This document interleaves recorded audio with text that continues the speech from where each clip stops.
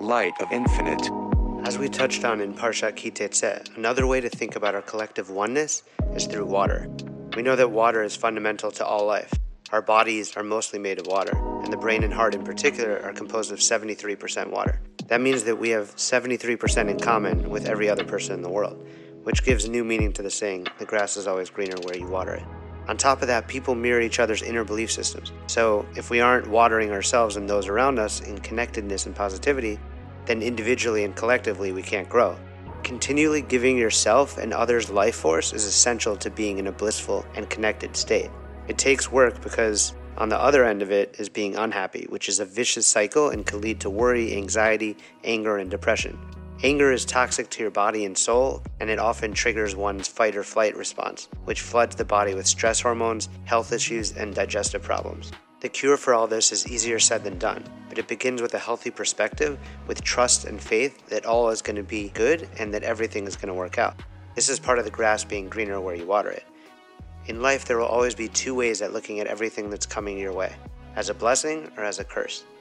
The Torah portion last week and this week articulates this to a great degree, showing time and again that it is ultimately up to us if we focus and manifest good and blessings or if we bring about the opposite.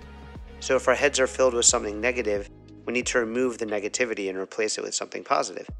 All these historic and biblical stories are for our own learning and internalizing, each one with layers of lessons. The Torah says when Yosef was in the empty pit, it was without water. We can ask, why does it have to say that there's no water there if it already stated that it was empty? The explanation is that the pit was empty of water, but it was full of snakes and scorpions. As we know, water represents truth in Torah, as we say, Ein mayim ela Torah, which means the only water is that of Torah. In this story, we can look at the pit as a symbol of our own mind. We can focus our attention on Torah with the blessings that are covered in these parshiot, the positive things in life and love and good. The parsha spells out that the other side of this is our mind being filled with negativity, as it's written death and evil, which from the story with Yosef is represented by snakes and scorpions, which are the negative psychological aspects. With the snakes, poison is in the head, and it bites you at the beginning of any process, but the scorpion has its sting at its end. This represents the two blocks so many of us face. Those of us who can't seem to get anything started, generally because of our own fears and anxiety, and those of us that can get them started but can't seem to ever finish them for much the same reasons. There's no such thing as an empty pit. There could be things missing, but there will always be something there. And it's the same with our minds. There will always be thoughts. We need to control and direct what those thoughts are.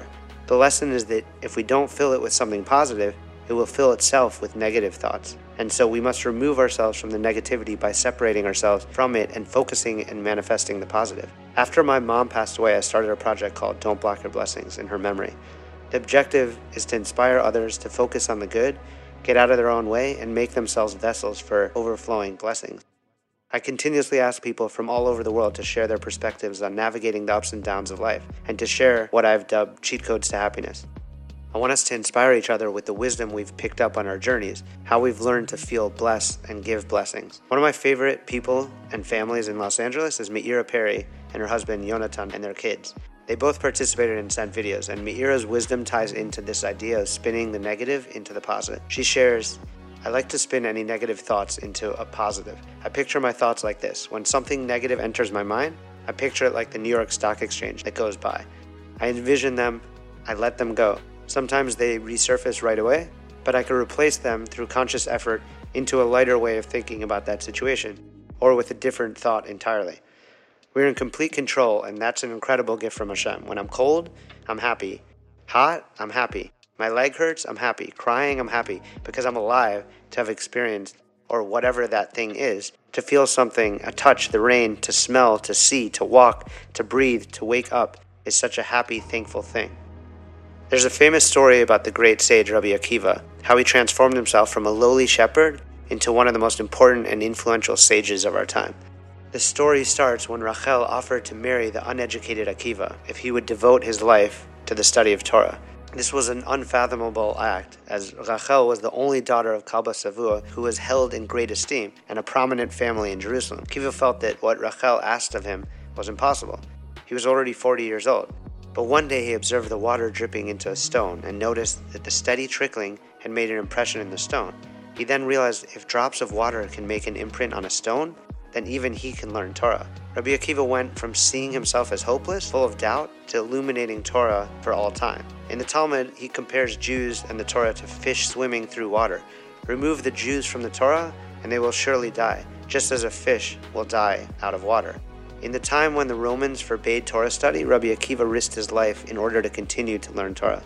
When a fellow Jew asked why he would put himself in such danger, Rabbi Akiva answered with a parable. A hungry fox standing on the riverbank called out to the fish, "Fish, why do you subject yourself to such a dangerous existence? Don't you know that a little further down there are fishermen just waiting to catch you? Join me on the riverbank, and you will be safe." The fish replied, "What you say about the fishermen might be true, but if I am not immersed in water, then surely I will die. My only chance to live is if I am in the water despite its peril." Rabbi Akiva looked at the fellow Jew named Papus ben Yehuda and stated simply, "Just as fish cannot live without water, we cannot live without Torah. As it's written in the Zohar, if someone separates himself from the Torah, it's as if he separates from life itself." Many of us have heard the often repeated phrase, Ein mayim ela Torah, which translates as, "There's no water but Torah." It is here that we learn that water in Scripture is always a symbol and a metaphor for Torah. As it's written in Isaiah, everyone thirsts for water. And the Talmud explains this is a spiritual thirst. All who seek it should drink of Torah's refreshing teachings. Just as water refreshes, nourishes, and sustains the body, Torah refreshes, nourishes, and sustains the soul. And just as every society is dependent upon water and positions itself whenever possible next to water of some kind, Torah is at the foundation of our society. As it's written in this week's parasha, "See, today I have set before you a free choice between life and good on one side and death and evil on the other. I have commanded you today to love God your Lord, to walk in his path, and to keep his commandments, decrees, and laws. You will then survive and flourish, and God your Lord will bless you in the land you are about to occupy." Rashi explains the verse simply that one is dependent upon the other. If you do good, behold, there is life for you, and if you do evil, behold, there is death for you. The Siftei Chachamim elaborates on, if you act with goodness, then you have life, and breaks down that Rashi is answering the question some have raised that the verse should have mentioned each thing and its opposite, meaning life and death, and good and bad, as it does a few verses later. And further, when in the verse it says, "See, I have placed before you," etc., one would think it implies that man's acts of goodness are in Hashem's hands. But this is not so, because Chazal, our sages, say everything is in the hands of heaven except for fear of heaven. Therefore, Rashi explains, one hinges on the other. If you act in his ways, meaning that if on your own account you do good, Hashem will give you life. But if on your own account you do bad, Hashem will give you death. Because it is in your own hands to choose the good and the bad, and to choose from whichever you want. The verse teaches the consequences and weight of the free will that has been bestowed upon us. As the Peter Parker principle goes, with great power comes great responsibility. Ramban expounds on free will that this verse illustrates when Hashem comes with the Tochecha, once again, telling them that there are two courses in their hands, and it is in their power to walk in whichever they desire. And there is no power below or above that will withhold them or stop them. And so we see in the verse, he calls heaven and earth to bear witness against them a second time. Whereas the first time he said, "I call heaven and earth to witness against you this day, that ye shall soon utterly perish." Now he says, "I call heaven and earth to witness against you this day, that I have set before you life and death, which are the blessings and the curses, and that I have counseled you to that which you should choose life, that thou mayest live, thou and thy seed." As the Talmud teaches, a person is led down the path that he chooses to follow.